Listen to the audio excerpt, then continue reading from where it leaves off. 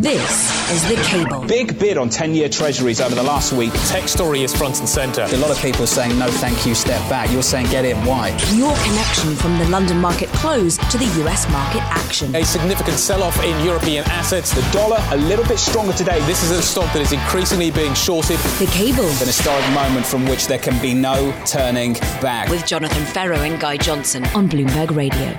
Good afternoon to the City of London. I'm Lisa Abramowicz, in for both Jonathan Ferro and Guy Johnson. You're listening to The Cable, live on DAB Digital Radio. It's just gone 5 p.m. in the City of London. Coming up on the program, Brexit front and center as some of the hardliners gain some steam. The Euro area economic reading continuing to sour as more confusion emerges from the EU elections, as well as, of course, trade. U.S. and China both getting a little bit more hardlined in their rhetoric. But right now, let's get you up to speed on the top stories. Here's Charlie Pellet. Hi, thank you very much, Lisa Abramowicz. European Union may reward its Brexit negotiator Michel Barnier with the top job of leading the European Commission as momentum is building behind the Frenchman's informal candidacy ahead of a summit in Brussels to negotiate who will head the bloc's main institutions.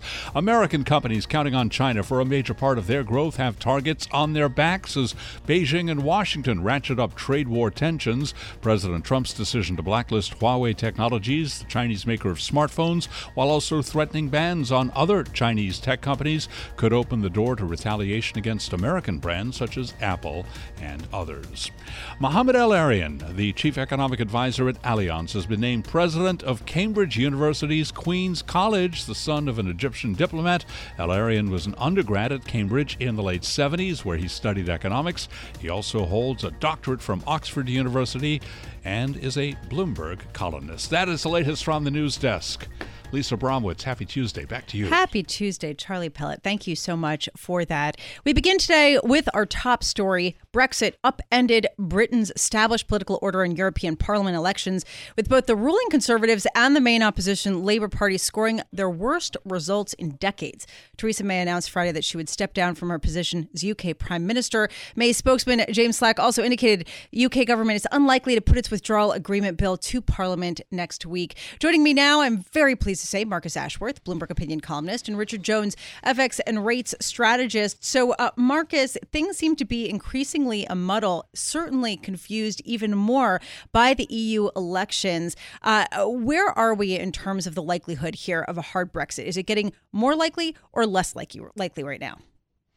I don't think a mass amount has changed. I mean, technically, you must say it's risen, and that's why sterling is down against the dollar, because in essence, we've used Theresa May, who clearly was not going to go down that route, and Parliament has said it won't either. But if we get a new Tory leader who's likely to be Boris Johnson, at the moment he's saying quite clearly that he's going to stick to the October 31st deadline. Therefore, it's slightly more likely. But he equally made very strong, clearly, point that he will push for another deal if there is any chance of that. He wants to make sure I hate to use the word backstop, but of October 31 to make sure that the EU know that they have to give a little bit more ground. So, Richard, coming in here, I'm curious about Nigel Farage and his win with the European Union elections. How does that color this debate at all? Well, I think it's actually scared the Tory party witless, because the Tory party is now on 9% in these last European parliamentary elections, which is dismal. And I think a lot of the leadership candidates, including the bookies' favorite, Boris Johnson, has said that the reason that the Conservative Party suffered so badly is because they didn't deliver Brexit, and that deadline isn't going anywhere. The European Union is not going to renegotiate. They've already said that several times.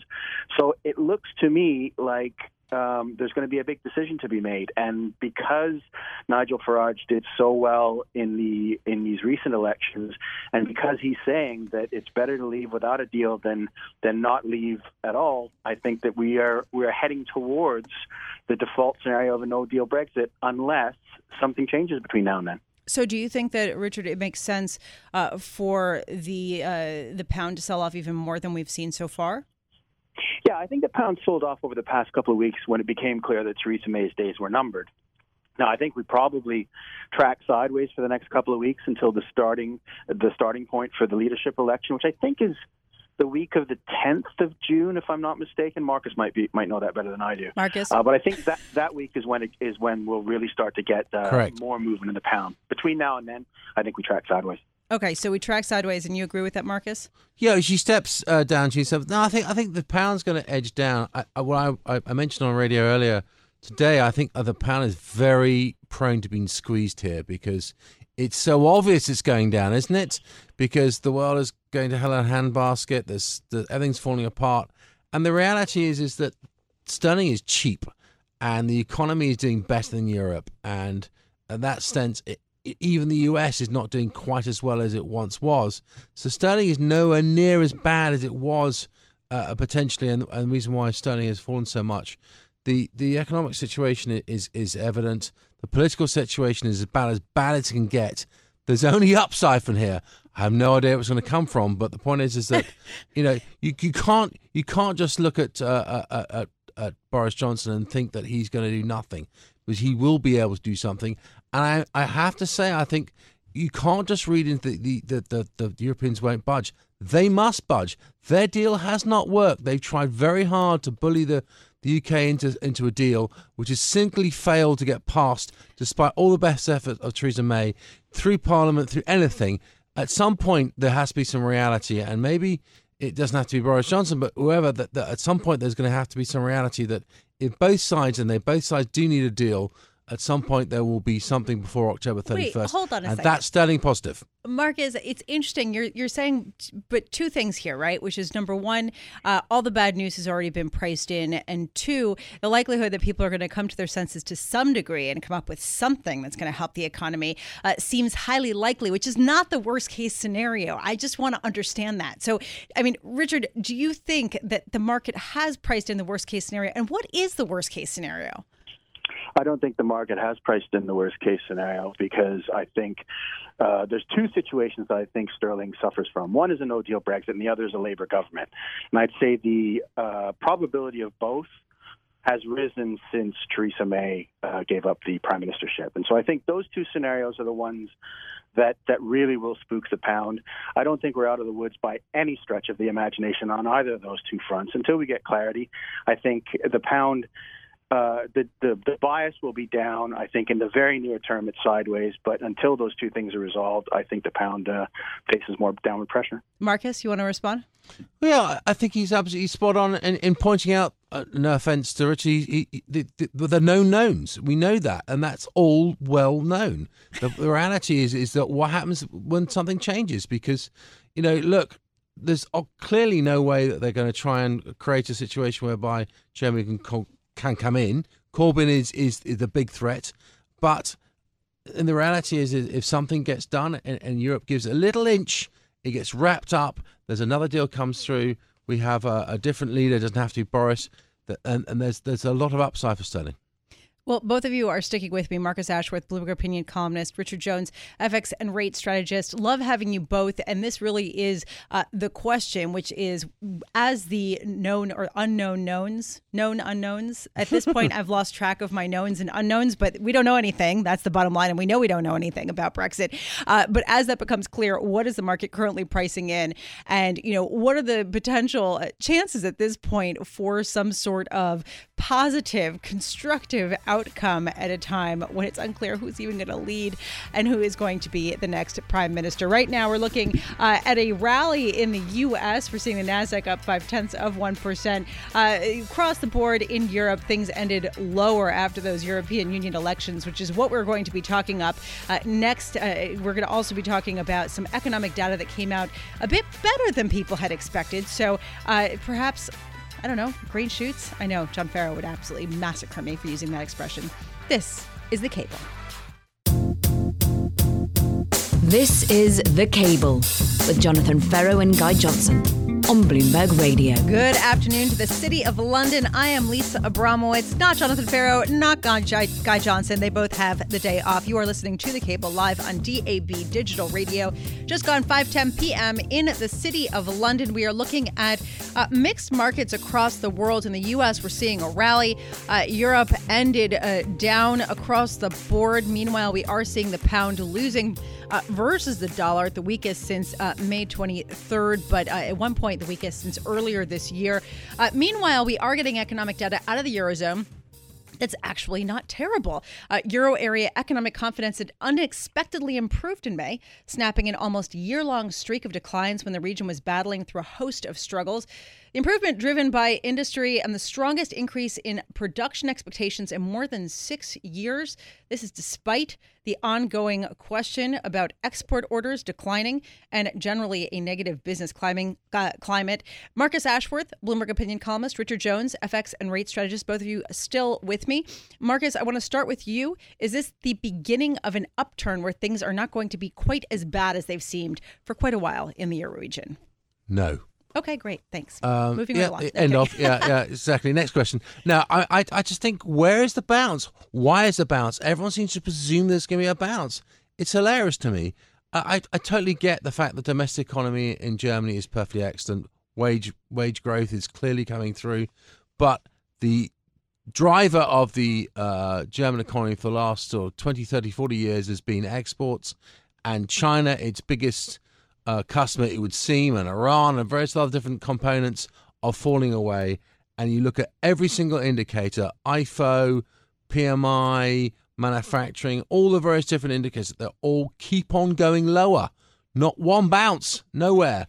Now, France has bounced. Now, clearly there was a Gilets jaunes problem for them, and they seem to have some form of ability to resolve itself there. Spain's going well, and Portugal's not doing too badly. The European economy as a whole is not in an overall bad shape, but Italy is clearly in a bad way, and Germany is not recovering at all. Therefore, I don't see why everyone seems to think automatically there's going to be a second half bounce. All right. And what it's going to be of. Well, so Richard, what do you think? Yeah, I think Marcus is right to be skeptical. I think there's every reason to believe that maybe things aren't nearly as bad as everybody's painted it in the first half of the year. But one economic confidence beat does not a trend make. So we're going to have to wait and see. I think Marcus represents the market consensus in that the European economy is in a slowdown that is going to be long-lasting. And I think there's very good reasons to think that. But I think a lot depends on what happens in the global economy. And I think this 1 month where we get a bit of a rebound is not necessarily portending a longer-term trend. So, and I guess that, Richard, to Marcus's point, how much of this relies on Germany and with trade with China? I mean, how much is this entire economic picture hinging on that? I think a lot of it does. I think looking forward, that's going to be the big determinant. In sort of the past 6 months or so, the one thing that's really stood out is the domestic demand, primarily in Germany, but I think also in France we've seen reasonable domestic demand, kind of decent wage gains, those kind of things driving the domestic economy. But because of what I call the global headwinds, that's meant that we've had a slowdown throughout the sort of the end of 18, early 19. But the domestic economy is in reasonable shape, but I don't think it can carry the whole economy if we get a continuation of what I would call these global headwinds.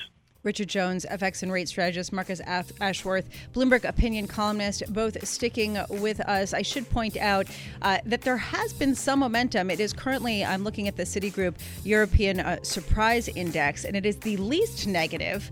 That's right, it's still negative, but it's the least negative that it's been going back to September. So positive momentum into possibly not negative territory. Wow, mind-bending. Meanwhile, I've got the negative yielding pool of debt widening to its most since 2016. So still a pretty solid backdrop. Coming up, we have much more, including talking about what is going on with the U.S. and China. This is The Cable.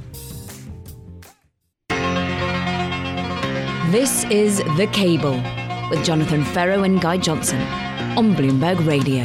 Hello. I am Lisa Abramowicz. I am in for Guy Johnson and Jonathan Ferro. This is the cable broadcasting live on DAB Digital.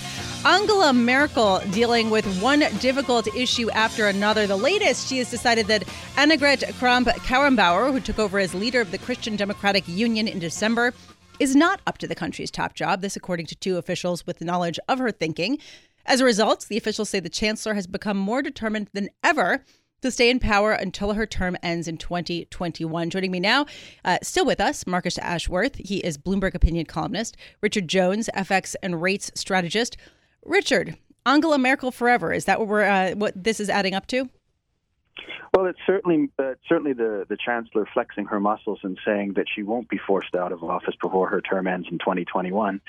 And from a market standpoint, the fact that does provide some continuity and the devil that you know, if I could put it that way, I think is probably good news for markets. I mean, at the end of the day, I think Kramp-Karrenbauer had been maneuvering within the party to try to get Merkel to exit the chancellorship before her term ended in 2021. And this is just a very firm move by Angela Merkel to stamp her authority and say, no, I'm actually not going anywhere until my term ends. Although we've seen, Marcus, that Angela Merkel has lost some of her majority, has lost some of her political power. So what does a move like this do to her on that sphere? Well, you have to put it in the context of the European elections where the SPD, the sort of partnership and the Grand Coalition have lost. So it's not like there's much push on the other side. The Greens have done very well. The whole reason why Merkel is where she is because she took the unfortunate events of Fukushima in 2020 in Japan and basically cancelled nuclear power in Germany, which is, I think, a disastrous decision on the way it's panned out. But net it neutered the Greens at the time when they were likely to threaten her for power. She's now in a situation where she's given away power to AKK. There's a reason why we call her AKK, because you can't really get our head around her name. But the point is that what's happened is that AKK's had a couple of bad media experiences. She's not done well in these elections here, particularly. The SPD have fallen away even worse. The Greens are rising up again. Merkel knows how to beat the Greens, or at least work with them. And she sees an opportunity here for the next 2 years to not be completely shoved out of power. And AKK has moved too early without enough backing. And she's been learned a lesson here. And either she bounces back aggressively or she's gone. And we see Merz back again, which is the other candidate, I think, who may well end up in 2021 doing better. So it's interesting for Merkel. She wants to have the next 2 years. She wants to decide with Macron who are going to be the replacements to the Commission and all the various different commissioners, and indeed the ECB head. Yeah, so actually, Richard, and then this brings us back to a point that you were making, that her sort of solidification of her power is positive for markets. And yet I'm wondering what her position will be with Dr. Jens Weidmann, as he sort of is one of the potential candidates to rise to become Mario Draghi's successor, but is thought to be somewhat hawkish, more inclined to raise rates faster or certainly pare back stimulus. I mean, does she want him? Is she going to plug him? Given the fact that she now has more power? I think it's more of you have to look at what's going on in the European Union in the context of a bunch of big important jobs to fill, and Merkel's priority right now is to get the presidency of the European Commission for Manfred Weber, who is the leader of the European People's Party in the European Parliament. She has said that she will fight tooth and nail to get him that presidency.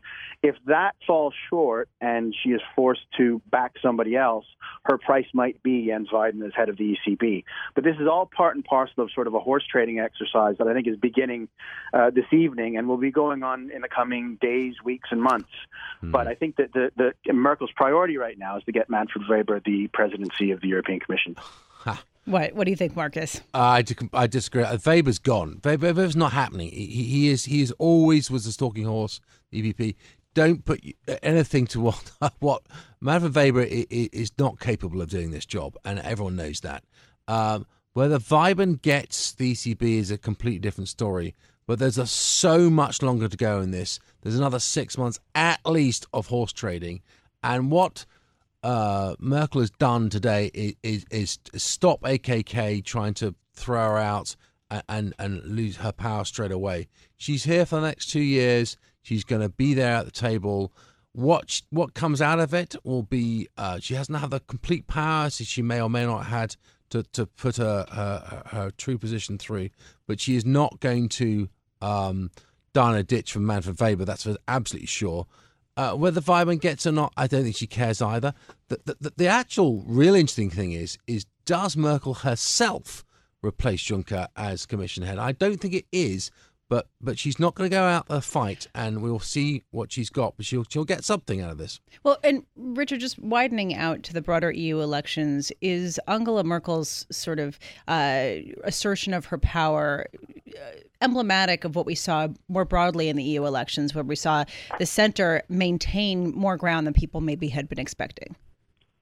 Well, the one thing about Angela Merkel, and it's a problem that every politician in Germany has, is that she's the most popular politician in Germany right now. Her approval ratings are considerably higher than any other party leaders, including Kramp-Karrenbauer's.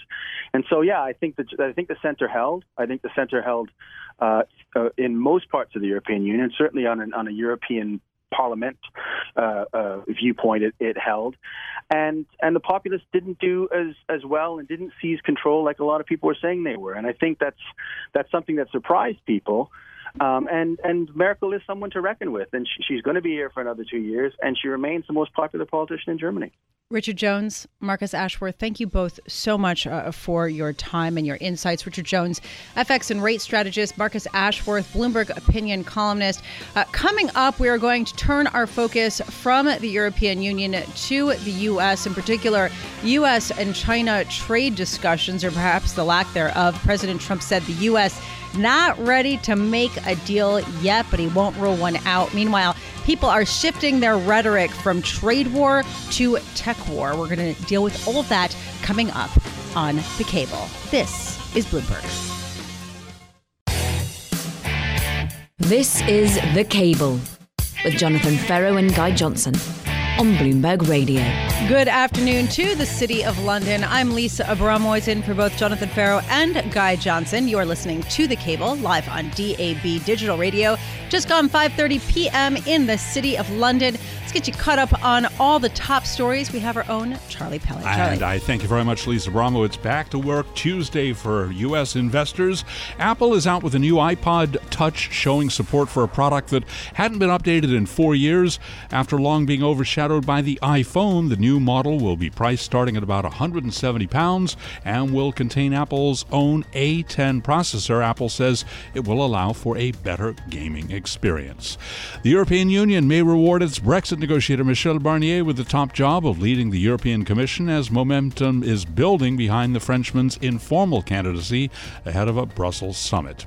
And Mohamed El-Arian, the chief economic advisor at Allianz, also a Bloomberg columnist, has been named president of Cambridge University's Queen's College.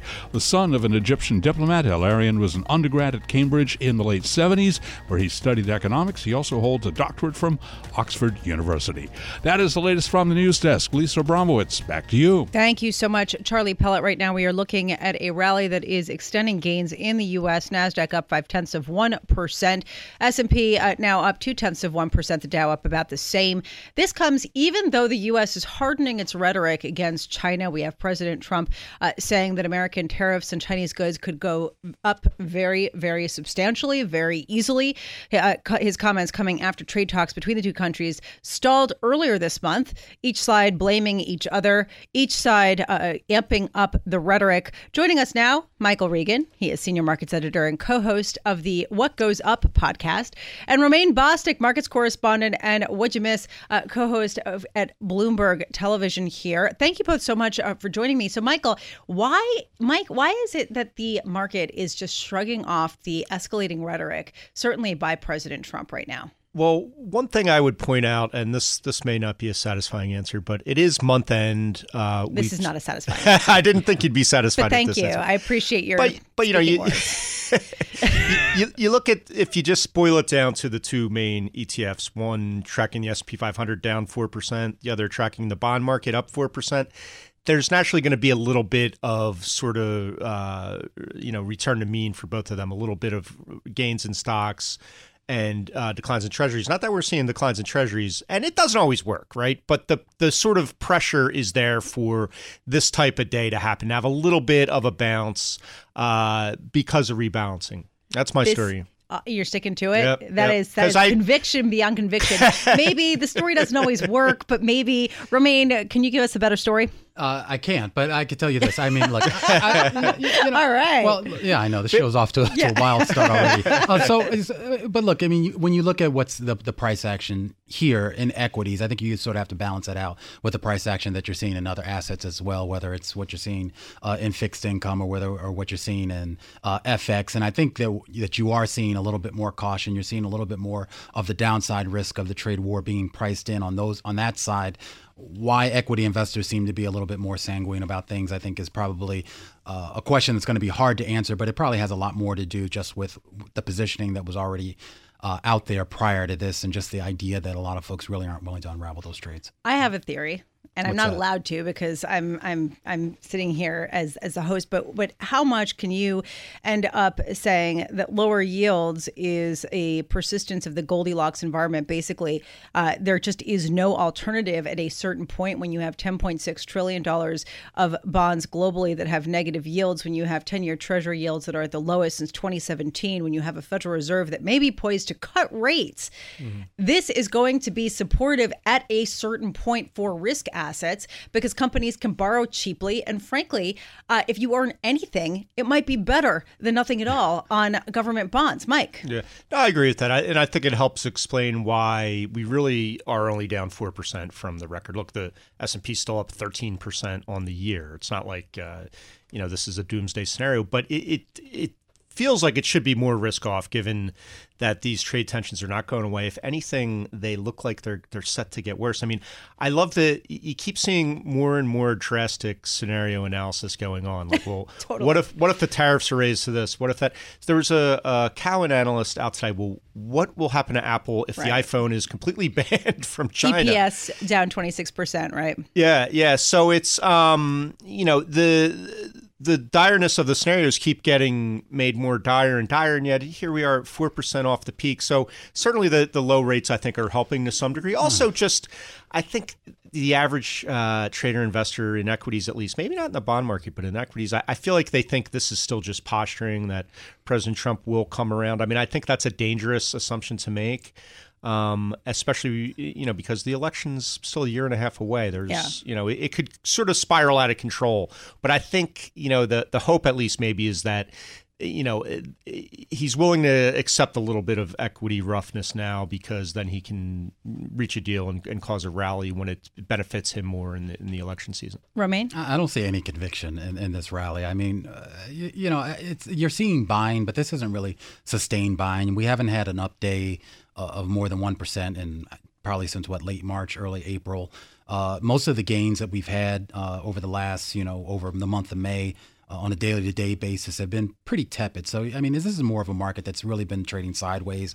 I also hear people always talking about, we're only off, 4% off the peak, which is true. But, we were also off 3% off that peak, a couple of weeks ago. So, I just, we've sort of been mired, I think, in sort of a standstill. And I think it shows you a lack of conviction on both sides, in terms of the bulls pushing this higher, but also on the bearish side, too. I don't think there are a lot of people that are willing to sort of get out in front of the bearish side of the equation either. And then, so we're going to get this trading environment right now. And it'll be interesting to see once we get past the end of the month rebalancing and into June and into the summer months here, whether that actually has more of a dampening effect on the trading. But Romaine, aren't we seeing more conviction with specific stocks?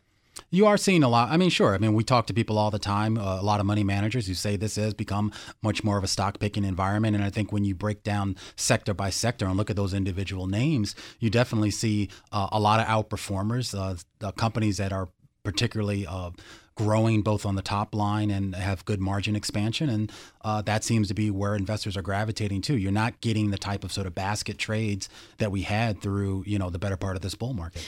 So, Mike, you say that there's still a lot of optimism baked into the market. Where are you seeing it most? Well, I mean that just in that, you would think these headlines would be pulling us down a lot more. So I think the fact that we haven't really sold off to, say, a 10% correction or gotten above 4%. Remember the guys at J.P. Morgan, looked in the crystal ball and said the 4% is the Trump put. If it gets any worse than that, then he's going to say something to goose the market. Who made the comment last week about the Trump collar? Was that Marco Kolanovic? Might have been, yeah. A couple people have said it. Which I thought that was sort of an interesting way of sort of characterize. I mean, we talk about the Trump put, but it does seem that his actions or his behavior is sort of having sort of a kind of a squeeze on both the top and the bottom.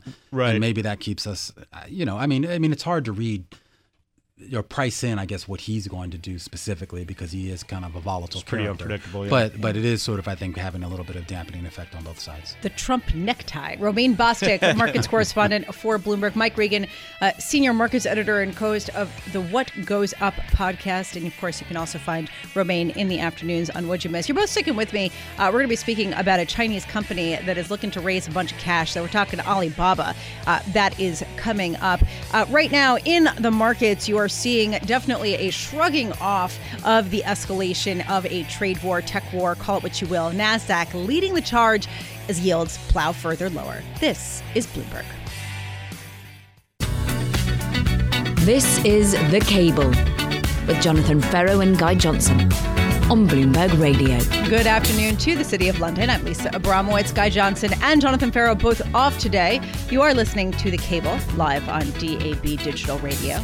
Just gone 5:40 p.m. in the City of London. We are looking at markets in the U.S. that are trying to stage a rally, a somewhat of a surprise rally, given President Trump's hardening rhetoric around China trade talks. And you did get some deals. You did get some not terrible news out of some specific companies, but still not a lot of explanation here other than perhaps technical rejiggering. Mike wants to explain something that he does not have conviction about. But we want to change our view right now. We want to take a look at Alibaba. And still with me, Mike Regan and Romaine Bostick, both of Bloomberg Television, Radio, the terminal, everything under the sun. So Alibaba considering raising $20 billion via a second listing in Hong Kong. Comes after the record-breaking 2014 New York debut. This, according to people who spoke with Bloomberg, but this is sort of interesting to see that Alibaba is shifting its fundraising to China, not the U.S. Evidently, people are saying that Alibaba is going to file a listing application in Hong Kong confidentially as early as the second half of this year. Romaine, what do you make of this? This seems, I think, a little bit more political than it is sort of fundamental. I mean, the company, doesn't really need the cash per se. And, the fact that it would choose to not only go for a listing of this size, but to do it specifically in Hong Kong instead of another listing here in the U.S., I think says a lot about sort of just the dynamics of the trade relationship that we're in right now between the U.S. and China. And maybe it is sort of a way for Alibaba to sort of position itself for what I think a lot of people think is going to be a much different sort of global landscape. So is this political, or is this sort of battening down the hatches and raising enough capital, for whatever comes? Are these two things mutually exclusive, Mike? I think maybe they go hand in hand. I mean, $20 billion. Geez, it's not. This company does not raise capital in a small way. That it's so big that there's a small company, right? But $20 billion in Hong Kong. They're saying it's such a big raise it could affect the value of the Hong Kong dollar. I mean, when your equity offering is affecting the value of the currency where you're listing, it's a pretty big deal. But I think not to go back to Trump, but you kind of have to. A few people I've talked to, some smart investor types, still bring up the name Steve Bannon, and regardless of the fact he's not in the White House anymore, they still view him as sort of the influencer on Trump's brain. And we get in this morning, and lo and behold, what's one of the most read stories is an interview Steve Bannon gave in, I think, Kazakhstan. Kazakhstan. Yeah, it's the epicenter for Steve Bannon. Yeah, right. Yeah. Those are his words. I know, not mine. yeah. Kazakhstan. But he was saying Trump's got to go all in on the trade war and not just the tariffs, but ban Chinese companies from U.S. capital markets and actually ban a wide assortment of technology exports to China. So, I'm not saying the two are linked, but, it reeks of Alibaba, like you said, wanting. Come on, Bannon doesn't have any political clout right now in the U.S. And he's even been shunned by EU leaders when he did a tour there. No, I think as a thought leader, he's I hate to use thought leader, but I still think his ideas are influential on. Yeah, I mean, I sort of agree. I mean, well, look, first of all, there's a reason why he's in Kazakhstan and not doing interviews in the U.S. right now. But I will say this, though. I think that the sentiment that he expresses is shared by some folks who are still in the White House, Agreed. who still have Trump's ear. And Fair. I think that when you see the ban on Huawei, the de facto ban on Huawei, and some of the other measures that the Trump administration is taking, does sort of fit with Bannon's sort of narrative of just sort of really going for the jugular and really altering the relationship. So again, this isn't about restricting imports. This is about saying China can't do business with the U.S. until we sort of resolve whatever differences is we have. On the flip side, I wonder how much of Alibaba's share offering that they have planned will be bought up by the PBOC. That is something else we can discuss at another time. Mike Regan and Romaine Bostick, both of you sticking with us. Coming up, we're going to take a look at inflation. We're expecting a key measure this Friday out from the Fed as 5-year break-even rates fall to their lowest since earlier this year. This comes despite the fact that oil is actually gaining. It's actually rallying. So we're going to dig into whether this is sort of an overreaction yet again of markets totally discounting the resurgence of inflation. This is The Cable with Jonathan Ferro and Guy Johnson on Bloomberg Radio. Good afternoon to the City of London. I'm Lisa Abramowicz in for Guy Johnson and Jonathan Ferro. You are listening to The Cable live on DAB Digital Radio. Almost 5:49 p.m. in the City of London. We are looking in the U.S. at gains. Nasdaq up 0.5%. Both the S&P and Dow trying to be about up 0.2%. The story, though, really is the bond market. We are looking at yields lower across the board, led by longer-term U.S. securities. You can see that 10-year Treasury yields now are 2.27%. That is the lowest since October 2017. They've been falling. Actually, now it's September 2017. They've been falling all day, deepening. Meanwhile, you've got the negative yielding vortex over in Europe that is expanding. And I am so pleased to have with me Mike Regan and Romaine Bostick, both of our Bloomberg media complex here at our 731 Lexington Avenue, New York City headquarters. Thank you both for being here. So, Romaine, I want to start with you. Looking forward to the rest of the week, we are looking at a PCE reading. This is the key inflation metric that the Federal Reserve looks at that's coming out on Friday. Meanwhile, I'm looking at 5-year break-even rates and expectation of inflation falling to their lowest since the beginning of January, well below the Fed's 2% target. What are we expecting from on Friday's PCE reading? How important is it? Well, it's important. I mean, we know, the estimate is for about 1.6%, which is pretty much where it's kind of been mired at for a while. And that's obviously below the 2% mark. I mean, people are looking for sort of any signs that it's even trending upward. I mean, we remember we had it sort of trend upward back in sort of like in 2017. And I think a lot of people thought, okay, I think we did briefly hit that 2% target, but it didn't really hold past a couple of months. And so I think people want to see that it's headed in that direction and that it can stay in that direction to sort of affirm what the Fed's goals are. But honestly, I'm not sure it's going to get there. I think, pretty much every economist that we've surveyed, every market strategist we've talked to says that it's kind of a pipe dream that we're going to get there. Why? This is the question, Mike. Why is inflation remaining so persistently low? Oh, boy. You ask 10 different economists and you get 15 different answers. Technology and cheap overseas labor and, strong dollar. But as far as the Fed, I think the $1 million question is, what does it mean for the Fed? I think, this kind of would back up their sort of transitory notion, or at least buy them time to argue that this low inflation is transitory enough that to keep them on hold. I don't think, it's going to be the type of thing that would get them to actually cut. But what I am looking forward to is next week, the ISM manufacturing, because that thing has really come down a lot. It's now, last reading was 52.8, the lowest since the month Trump was elected in 2016. 50 obviously is the dividing line. If you get below 50 on that, and to be sure, the consensus is for it to inch up a little bit to 53.3. But a lot of the similar reports have been pretty weak. The Dallas Fed report today was pretty weak. The market version of the manufacturing ISM was pretty weak. If that thing starts getting closer and closer to 50 or below, then I think it really makes those rate cut scenarios look a little bit more plausible. And I'm glad you bring up that data, too, because, we talk so much about the idea of hitting these inflation targets. And we I think a lot of times we sort of take out the aspect of slowing growth, or at least that growth not sort of meeting the targets.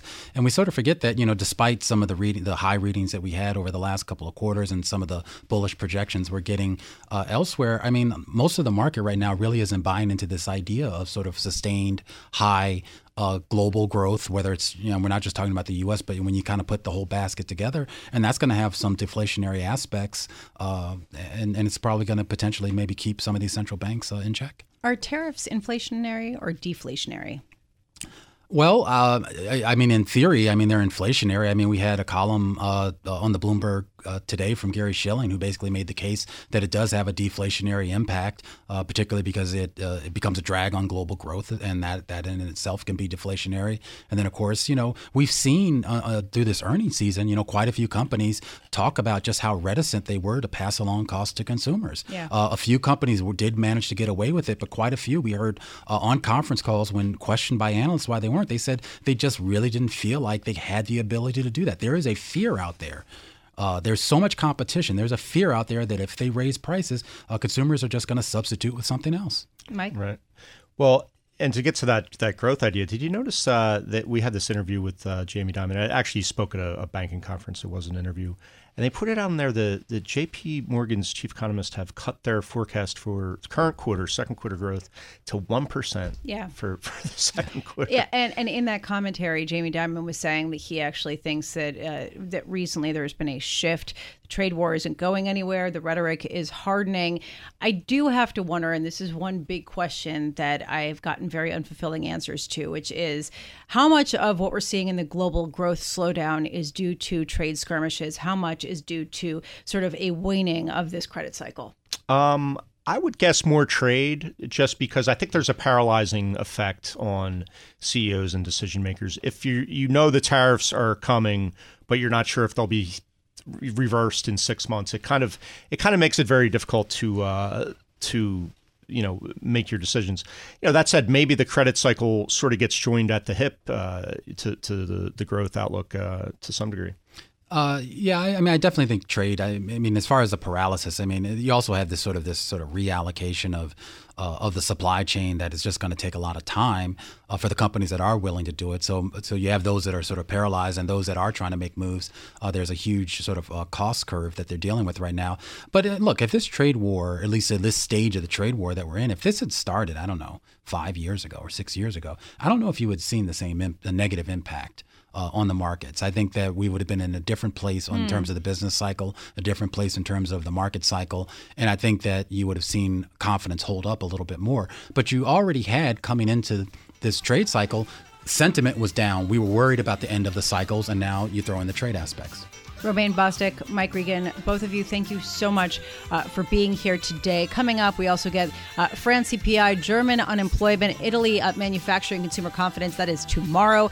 The day after, crude oil inventory report from the EIA, U.S. jobless claims. And on Friday, of course, we get that CPI from Italy and Germany, PCE from the U.S. You can listen back to all of our interviews on BloombergRadio.com or on your Bloomberg Radio Plus app.